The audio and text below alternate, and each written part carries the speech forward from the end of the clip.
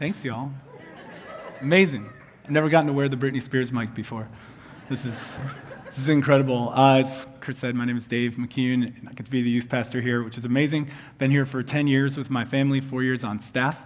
My family, my wife Virginia, and our 4 kids, you'll see them running around everywhere. They think they own the place now, which is just unreal. And I want to say thank you to a lot of you. If you came out and got your car washed a couple weeks ago, we were doing a fundraiser for students for our trip this summer to Ecuador, and we raised $2,000, which is amazing.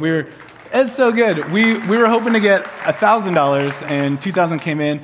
And for those of you who have given throughout the last couple weeks, since we had some amazing, they might be in the room, we had some freshmen up here. If you were here when the freshmen gave announcements, unbelievable. Thank you for your response. We've actually raised enough support that we can actually bring a gift to the school that we're going to help them build a security fence down there, which is amazing that we're going to be able to do some of that work. So thanks for your generosity and for supporting students. We have the best students in Atlanta, y'all, right here. There's some around you. I'm so glad that y'all are here with us today. And you students, you've been through a lot the last couple of years. You've had stuff thrown your way that you didn't ask to get thrown your way. And you've had resiliency. And I want to especially give a big shout out to our seniors. So I don't know if we have any seniors in the room right now, but if you're graduating this year or last year, 2021, man, your graduation was so messed up. It should not have gone that way. And we just want to celebrate you. I'm not going to make you stand up, but if there's a senior around you, can you look at them and make them feel the love? And can we just clap for them or something? Y'all are amazing. We are so proud of you. You're resilient people. So yeah, give seniors the love.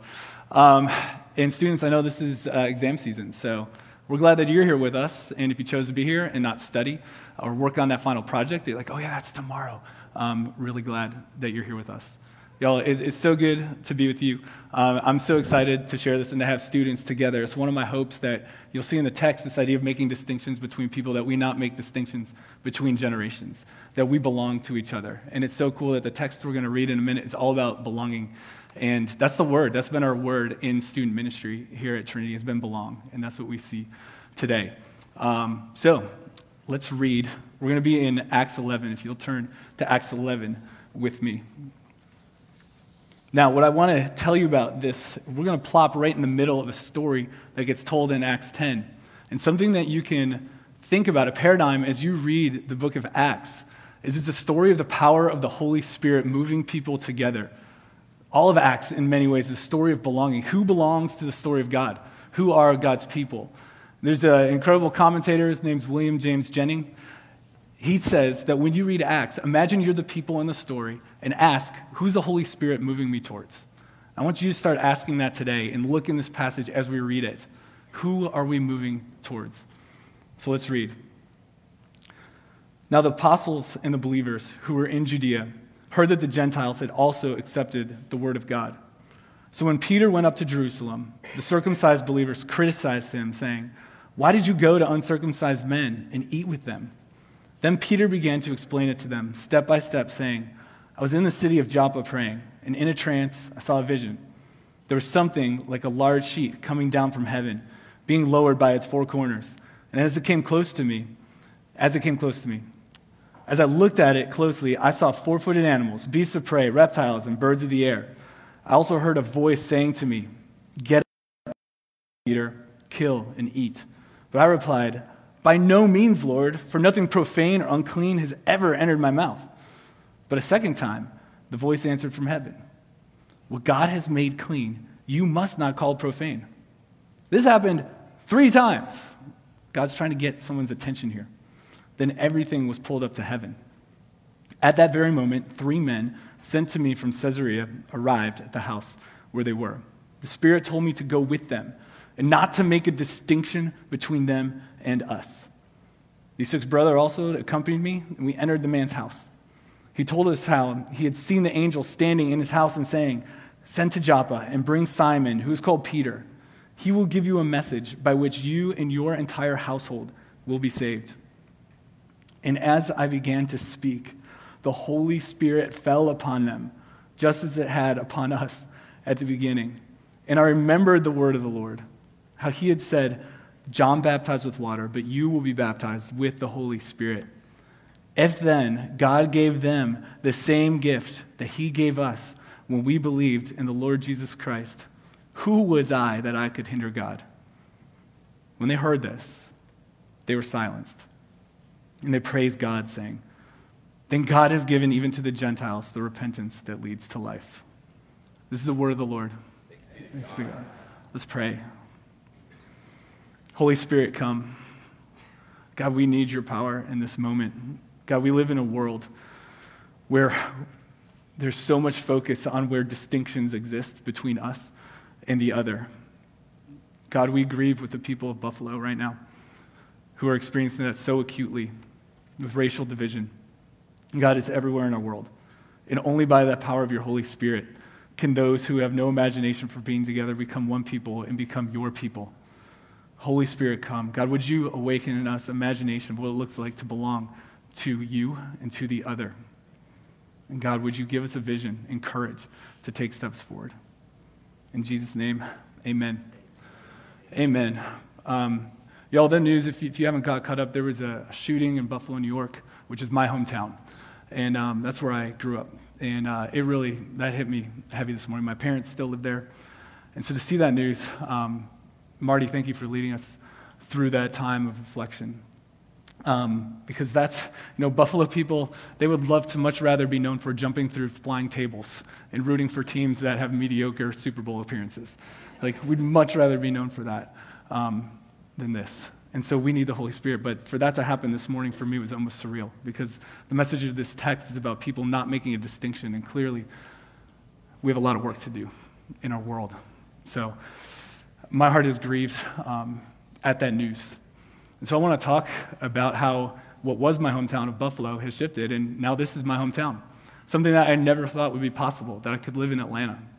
But here I am. How did this happen? I got to bring up my Gigi. My Gigi is an incredible woman. She's 92. Her birthday was 2 weeks ago. She still drives. She still plays bridge.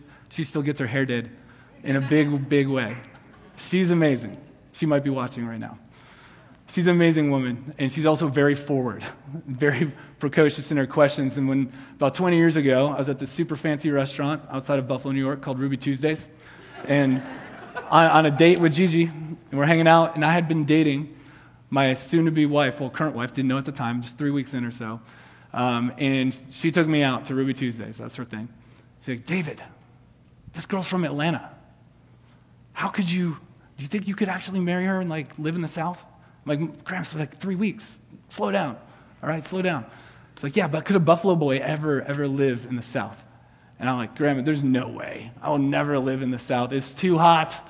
There's not enough snow. I legit had a friend who said, do they even have ATMs in the South? We're ignorant Yankees, I guess.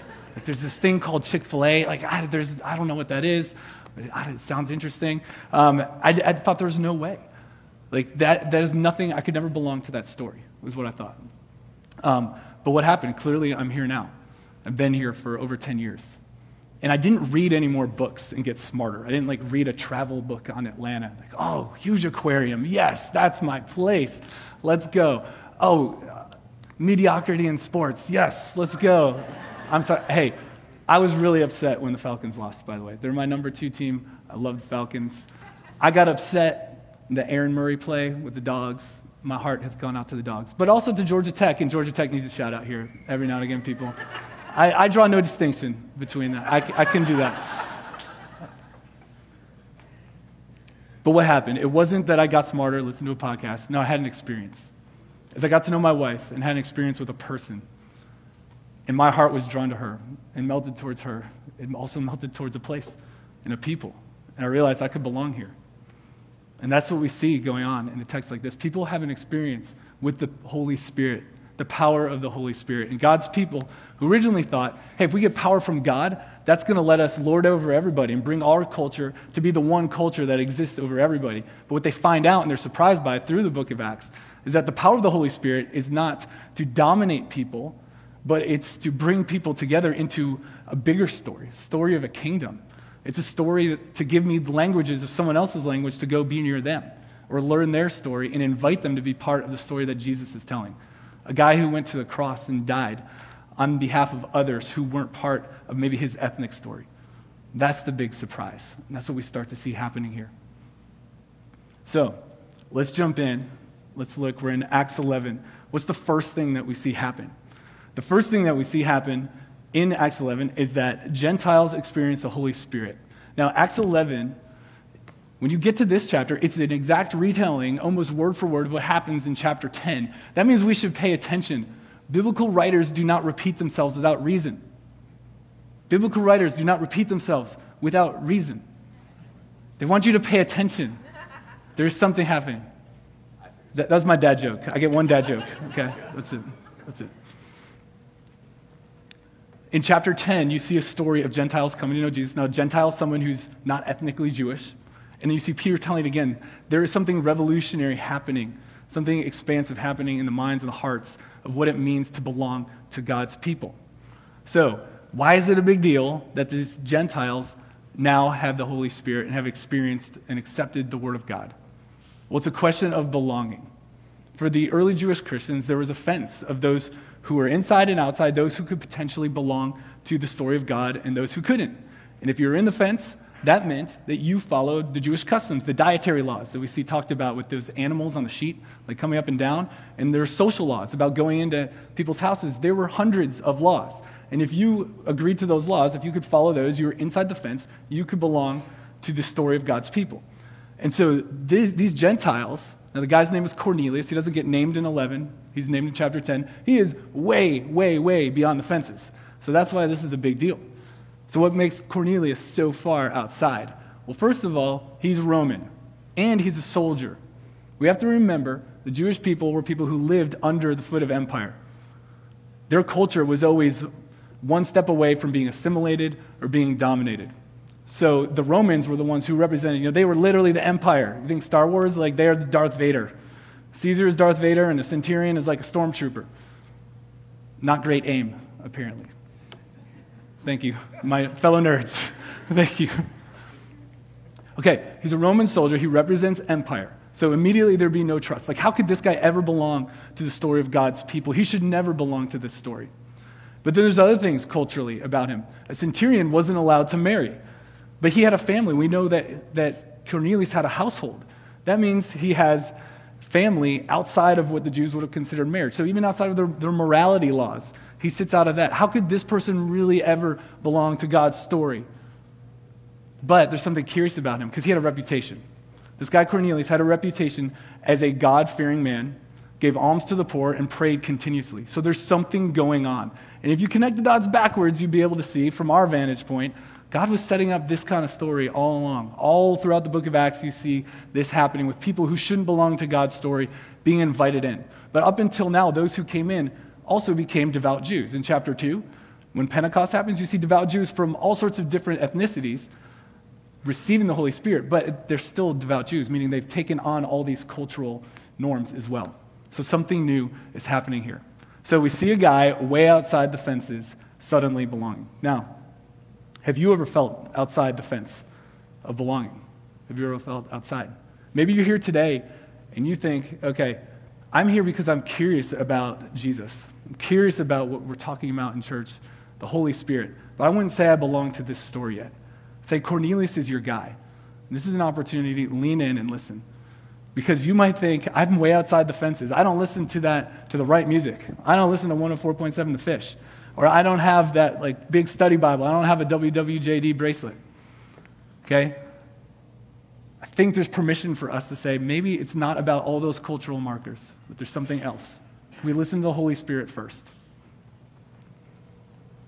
What happens next? Peter faces criticism and questions of belonging, which I could have just renamed this.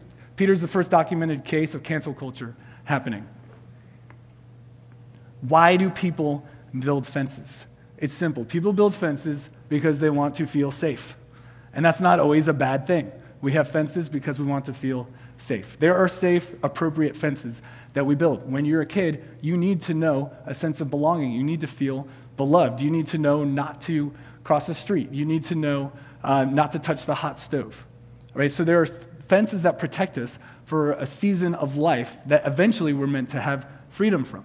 Those are totally good, totally normal thing. In fact, in many ways, the Jewish people, these cultural norms and laws were God's way of saying, you belong to me. You are my special beloved people. But he was about to expand their vision of that. Now, there's also toxic fences, something we call maximalist fences. There's an idea called maximalism. You see it all over our world right now. Maximalism is where you have very strong opinions held uncompromisingly. Do you see this anywhere in our world right now? Where if you defer just one little bit from all of these strongly held opinions, all of a sudden you are outside of the family. You are canceled. This happens on Twitter. This happens in school classrooms. This happens in friend groups. Some of you have experienced this maybe in your friend groups, in school students. This is kind of the world we live in. Why? There's a spirit of fear in our world. And when people are afraid, we draw fences. It's a natural thing to do. So we have some fences, again, that are appropriate that we eventually grow out of, but some of these fences are toxic. And I'll say this, a lot of them, the tragedy is they come out of places where we have been wounded in our lives, where we have felt threatened. For these early Jewish Christians, they lived under empire. It makes sense. I have a lot of compassion for them. Before we point fingers and say, why couldn't you guys just accept these people? It would be obvious. Let's see that we're probably more like them than like Peter. We want to be like Peter. He's the open-minded guy, right? He's the one who's accepting of these new people and their story. But I think, if I'm honest, I'm more like the friends who are critical and saying, really? Really? Do you understand the hundreds of years that we've had to live with, oppressed by someone else just to maintain a culture that still survives? I think it makes sense that they be critical. But guys, for us, if you have received at some point a wounding from the church that has made you draw a fence, I'm so sorry. And I pray that it's only with the power of the Holy Spirit that we can reimagine what these things look like. And I got to imagine that at some point what happened in Buffalo, New York, that this man who drove 200 miles across the state to inflict this racial violence, a white man, go into a black part of the city of Buffalo, that for somewhere in his life there is a wound. And this is not to say he's not responsible. He should face justice and is fully responsible. But somewhere down there is a wound that resulted in a fence drawing and a distinction drawn between people. I think there's an invitation for us to humbly see, where do I have fences that maybe are not meant to be there long term? Where is God inviting me outside the fences? Peter then tells a story of the Holy Spirit's power. This is the heart of this story. None of this can happen without the Holy Spirit's power. Peter is seeking the Spirit. I don't know if you caught it. It went fast and it was a long reading. But Peter's hungry, so they put some food on, and then he has a dream, and this is like a warning. Don't start praying fervently if you're really hungry, because weird stuff happens. Peter has this dream of all these animals on a sheet. The sheet goes up and down and up and down. And these animals fell outside of what it meant to be Jewish, outside the kosher laws, the dietary laws. And it had to go 3 times to get Peter's attention. And then it involved other people magically showing up on his doorstep in his mind and saying, come to Joppa because we've been praying for you to come to us. It's incredible. And the Spirit has to tell him, it says the Spirit said, go to their house. Now again, for Peter to go, I'm sure he's thinking this is crazy because what will my friends think of me if I go there? That's food and social interactions like this, they matter a ton. They still matter to us today. If you come to my house on a Friday night, I'm making you pizza. And I hope you eat it. It'd be great. I might even make you cream of wheat. Now, some of you would say, I have never profaned my lips with cream of wheat before, because I'm a good Southerner. We put sugar in it and stuff. Cream of wheat's like the Northern grits, do we know? I thought, we do know, okay. It's actually pretty good every now and again on a cold, rainy day. But food matters. If you come to someone's house and eat their food, you're saying, I align with you, I affirm you. All right, we're about to go to Ecuador with our students. They're going to serve us guinea pig down there. Students, you don't have to eat that. But if you did, they'd be like, mad respect. Mad respect right here. There'll be other ways for us to show our belonging with different kinds of foods. Don't worry. Now, what about going into someone's house? If you go into your neighbor's house today, people would say, oh yeah, you're cool with them. We're good, we're fam, right? I don't know the last time you were in a school lunchroom, but I know when I was a kid, it hasn't changed much. Imagine back then. Imagine the first time you walked into a lunchroom, elementary school, middle school, high school. In my high school, there were no assigned seats at lunch. You could sit wherever, but it didn't take long for there to be assigned seats, if you know what I mean, right? Within about a week, lines were drawn, and people knew, okay, I belong here, you belong there, and if you cross the lines, it's going to get weird. All right, so let's just not make it weird. Let's just exist in our little fenced-off tables. I remember once I tried to go sit at the popular kids' table, and it was weird. I just sat there. They didn't talk to me, and my friends were over here saying, like, what are you doing, Dave? I didn't try that again. It was too weird. And as a teacher a couple years ago, I saw the same thing happening. And students, I don't know about your school if it's the same, but the school that I taught at, I saw this. I was like, you guys sit in the same seat every day. Why? No one gave you these seats, but you're choosing this? Like, why? Why don't you just sit at the other table and you can see the resistance? It's like, no way, I'm not going there. It's not worth it. It would not be worth it to cross those lines. Guys, if this exists in school classrooms, this is a real thing today. All the more. What about Russians and Ukrainians right now? Right? We don't have to look far in our world to see people who are like, it's too much work for us to be one people. It's too much work. That's why we need the power of the Holy Spirit. It's not the power of the Holy Spirit, again, to dominate and say, you have to accept my ways, or one of us has to win here. But actually, both of our stories, we can maintain what makes us uniquely us, but join a bigger story together. That's the invitation that we're drawn to. Finally, we see Peter's friends move from criticism to curiosity to worship. This is maybe the biggest miracle of this account, is that you have these people who are initially incredibly critical, but within the course of a story being told, they start to undo what they thought their vision of God was, one that had been passed down for centuries, that had withstood empires worth of persecution and attempts to assimilate them. And through the power of the Holy Spirit, they're able to have a new imagination of what it means to belong. They had the humility to say, like, maybe what I thought of God was way smaller than I could have imagined. I think there's an invitation for us to also consider that.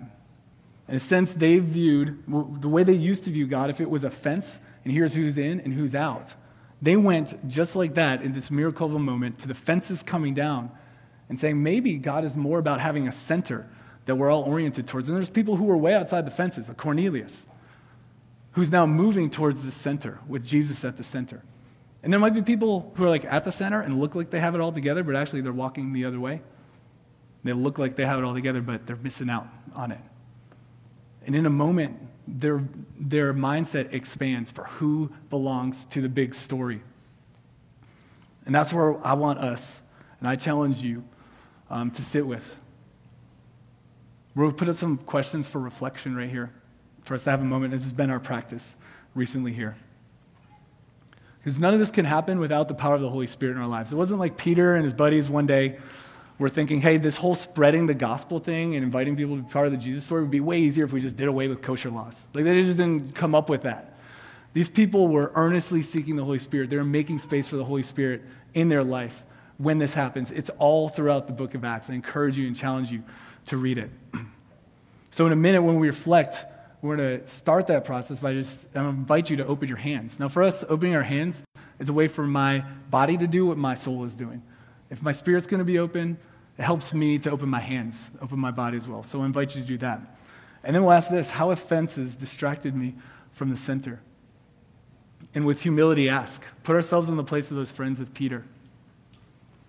And then ask this: who is this Holy Spirit inviting me to move towards? Who's the Holy Spirit inviting me to move towards? We each have those people in our lives. Now, yes, pray, please, for the problems that are way big, way out there, that seem beyond us. But let's not get lost in what's right in front of our face. Pray for the healing among nations. Pray for racial healing. Pray for social healing. Please do that. But also don't miss the opportunity right in front of you. Right now, be thinking, is there a family member? Is there a coworker? Is there someone in one of my biology classes? Is there a teacher? Is there someone who I am invited to move towards? Is there a neighbor? And ask the Holy Spirit's power in your life to move towards them. And then finally, ask for courage to take a step. One step today. And ask, does the Holy Spirit have one thing that would be put on my heart to move towards this person? Y'all, I heard a really encouraging story. This is where I'll end with. I was talking to a friend who's a pastor here in Atlanta. And we were commenting on all the different cultures of churches that we have here. And it's sort of like the lunchroom thing, right? Like, okay, you're here, and you're here, and you're here. We have our different ways of doing churches, and it's hard for us to maybe cross some of those lines. And he said, Dave, how many churches are in Atlanta? And I thought about it. It's like, I don't know. There could be like 10,000 churches here. And he looked at me. He's like, no, there's one church. There's one church in our city. One people oriented towards Jesus. That's the vision. Now, we have a long way to go. But that is something I'm still chewing on and is still inspiring for me. What does it look like for us to be truly one people heading towards Jesus who come from different places? It needs the power of the Holy Spirit. So let's invite that. So I invite you to reflect.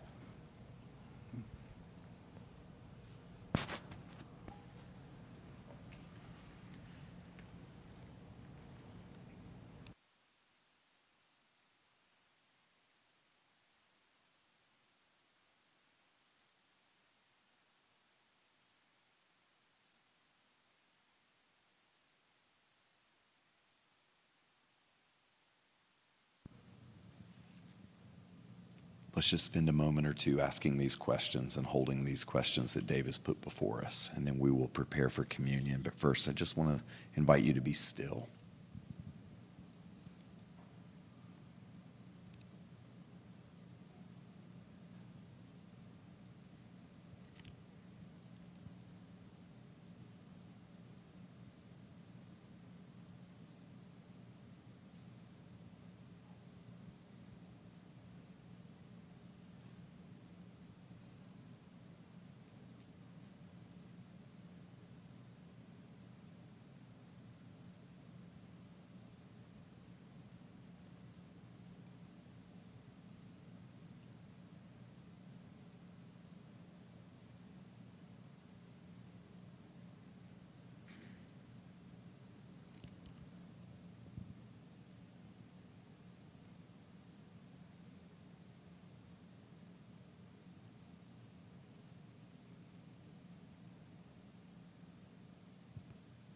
Father, we all need help